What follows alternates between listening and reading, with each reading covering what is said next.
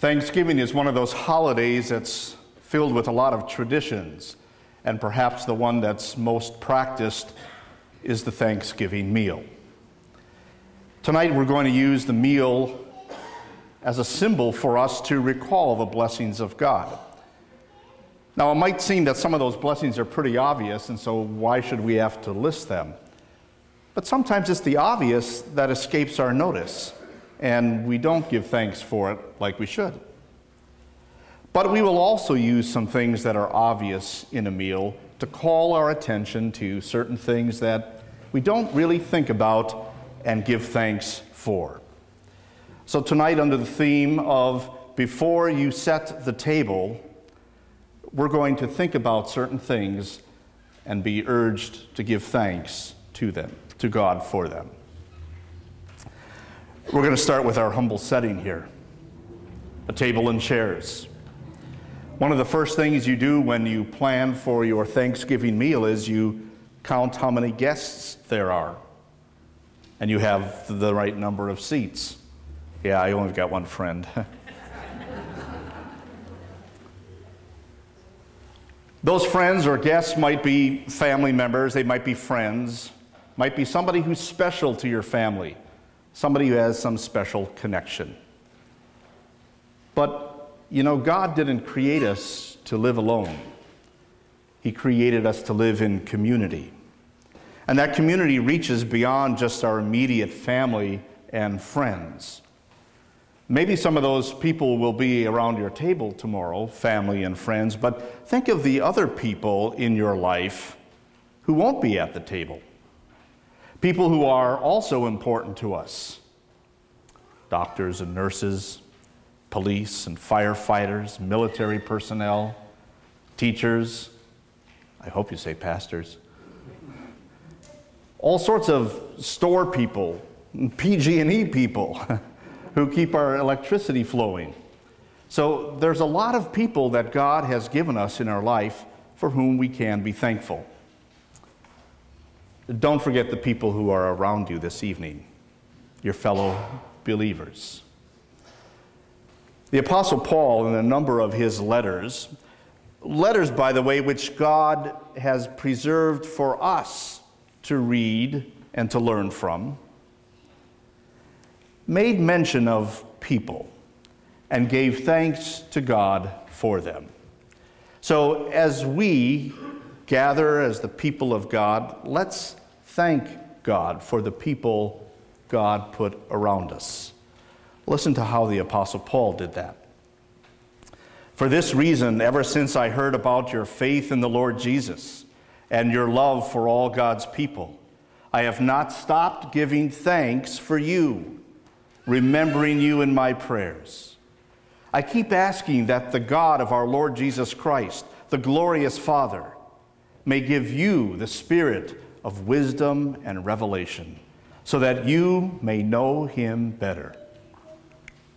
I pray that the eyes of your heart may be enlightened, in order that you may know the hope to which he has called you, the riches of his glorious inheritance in his people, and his incomparably great power for us who believe. So tonight, as we begin our service and think about celebrating this holiday of Thanksgiving, let's stop to think about the people God has put in our life. Let's thank God for the people of faith. Let's thank God that he has given faith to other people and that he has brought us together as a family of faith. I give thanks for you, not just because it would be kind of strange standing up here preaching to an empty building, but I give thanks to God for you because we together worship and serve the Lord. But in this spirit of thanksgiving, let's go beyond just having a feeling and words of thanksgiving for one another. Let's take it a step farther, as the Apostle Paul did in those words. Let's pray for one another. Let's pray that God give us an increase of our faith, that he give us hope and confidence of his presence and blessings. And one more thing, that he keep us all in faith, so that finally we don't just gather like this or like this, but also like this. Then the angel said to me, "Write this, blessed are those who are invited to the wedding supper of the Lamb." And he added, "These are the true words of God." So before you set the table, give thanks to God for the family, for the friends, for the people in this community, for the people of God, and that banquet he invites us all to.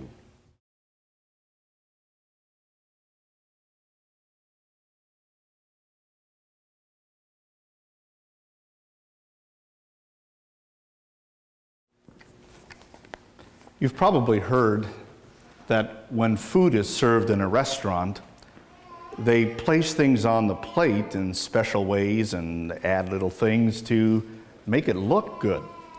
And that's supposed to add to our appeal to want to eat the food. That's probably also true with the table settings. We don't invite guests over or go to a fancy banquet with there being just a plain tabletop.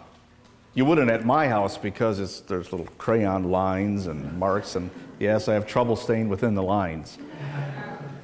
So we put over those things a nice tablecloth to cover the faults and the imperfections. That happens with us too. When we come to the great banquet of God, we come with our faults, all sorts of faults. But God provides a covering for us, the covering of Christ. Listen how the Apostle John described that great banquet in heaven. "Let us rejoice and be glad and give him glory, for the wedding of the Lamb has come, and his bride has made herself ready. Fine linen, bright and clean, was given her to wear." Fine linen stands for the righteous acts of God's holy people.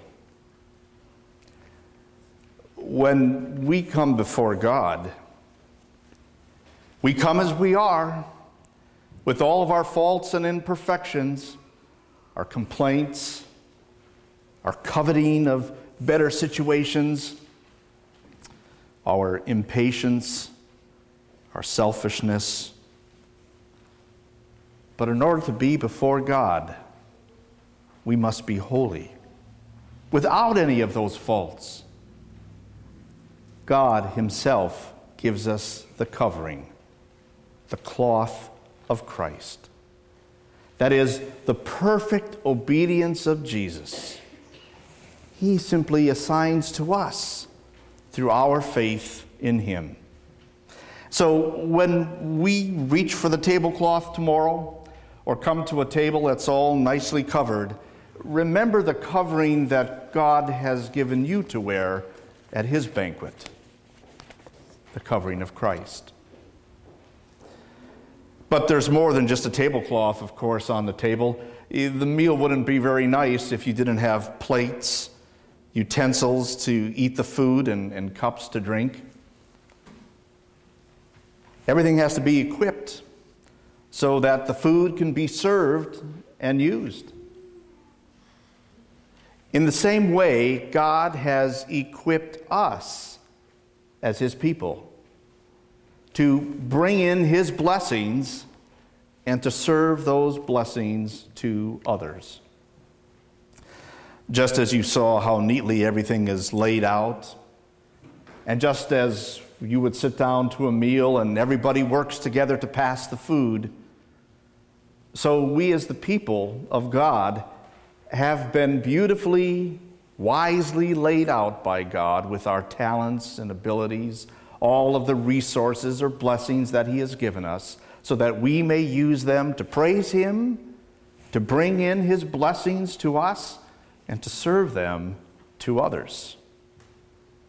The Apostle Peter reminds us of that, how God has gifted us to serve him and others when he writes, "Each of you should use whatever gift you have received to serve others as faithful stewards of God's grace in its various forms." So before you set the table, and as you see everything all laid out tomorrow, give thanks to God how he has gifted you to serve.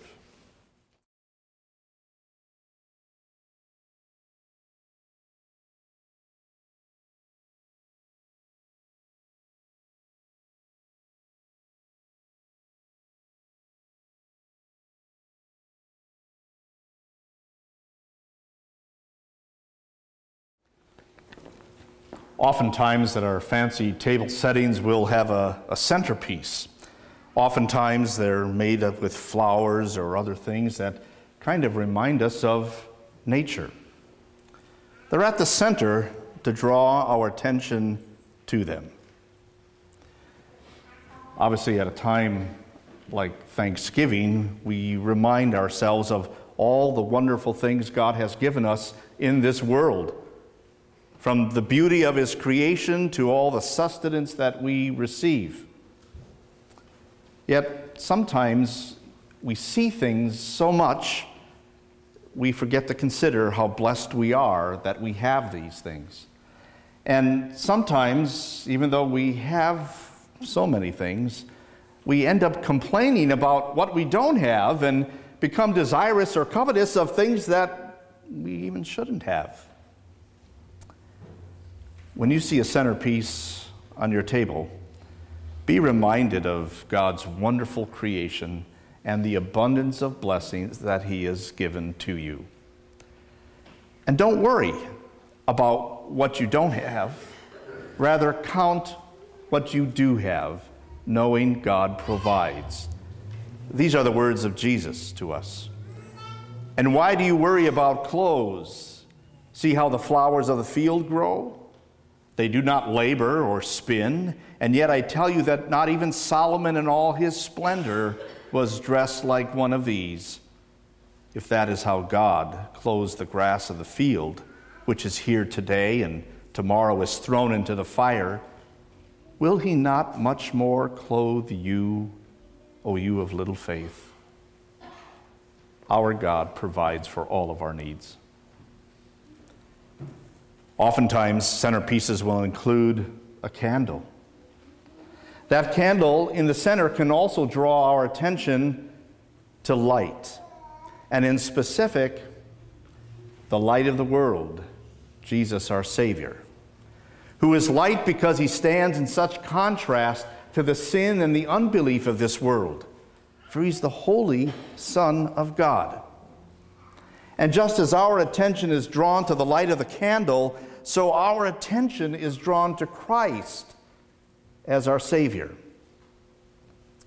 And that attention, that light, also shines in us. The Apostle Paul said, "For God, who said, 'Let light shine out of darkness,' made his light shine in our hearts, to give us the light of the knowledge of God's glory displayed in the face of Christ." And so as we are looking at candles, let's be reminded of that light that shines in this dark world, our Savior Jesus, and how that light shines in our heart because of God's grace. Creation, Christ, faith. Give thanks to God for those. Now, sometimes on tables, a centerpiece or other items on the table might be a basket of fruit. Sometimes it's there just for looks. Sometimes it's there to eat, to use. God has given us as his people fruits of the Spirit. He says the fruit of the Spirit is love, joy, peace, patience, kindness, goodness, faithfulness, gentleness, and self-control. These are gifts from God to us that come with our faith and flow from our faith. Just as a fruit basket is something to look at, but also something to eat and enjoy. So the fruits of our faith are something that God gives us to show. They are a channel of His grace so that others see His grace through us. But they are also the fruits by which we enjoy His grace. And so, as you see a fruit basket, be reminded of the fruits of faith and give thanks to them, to God for them.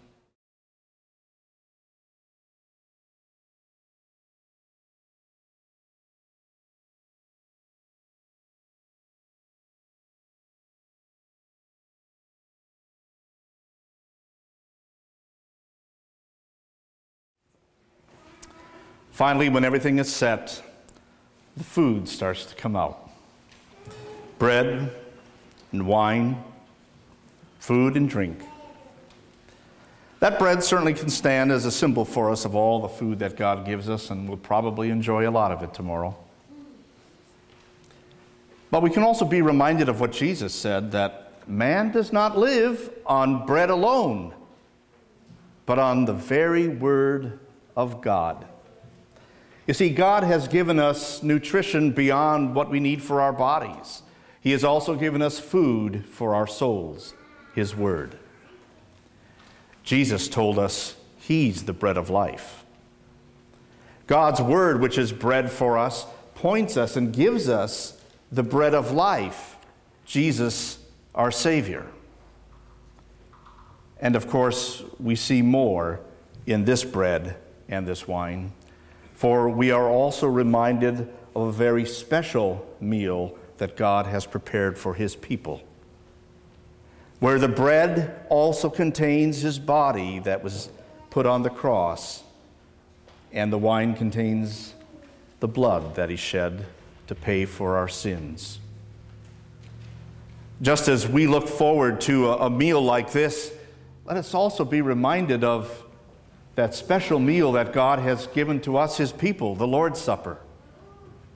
And how in Holy Communion we become one with God because He forgives our sins and gives us that life that we need. And we become one with each other in our faith. That's a reason to give thanks. The Apostle Paul said, "Is not the cup of thanksgiving for which we give thanks a participation in the blood of Christ? And is not the bread that we break a participation in the body of Christ? Because there is one loaf, we who are many are one body, for we all share the one loaf." So before we set the table, we'll be reminded how God has blessed us with that special meal to give us forgiveness, life, and salvation.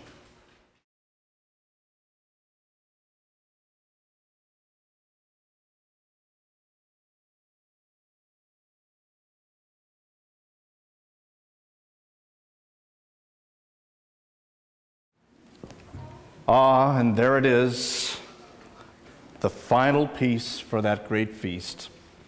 That turkey that we've been seeing in the refrigerator for several days now, and it's taken hours to prepare, but has such a wonderful taste. It really just stands as a symbol for all of the meal, doesn't it? It brings it to its completion. What a great feast, a banquet that God has prepared for us in heaven. When one of those at the table with Jesus heard Him speak, he said to Jesus, "Blessed is the one who will eat at the feast in the kingdom of God." Jesus replied, "A certain man was preparing a great banquet and invited many guests. At the time of the banquet, he sent his servant to tell those who had been invited, 'Come, for everything is now ready.' Tomorrow, you'll hear somebody say, 'Come on and eat. Everything is ready.' Before we sit at that table, let's give thanks for the great banquet that God has prepared for us in eternity. All because of what Jesus has done and because he has extended that invitation to you. Don't reject the invitation. Don't ignore it, but come with hearts filled with joy and thanksgiving before we set the table.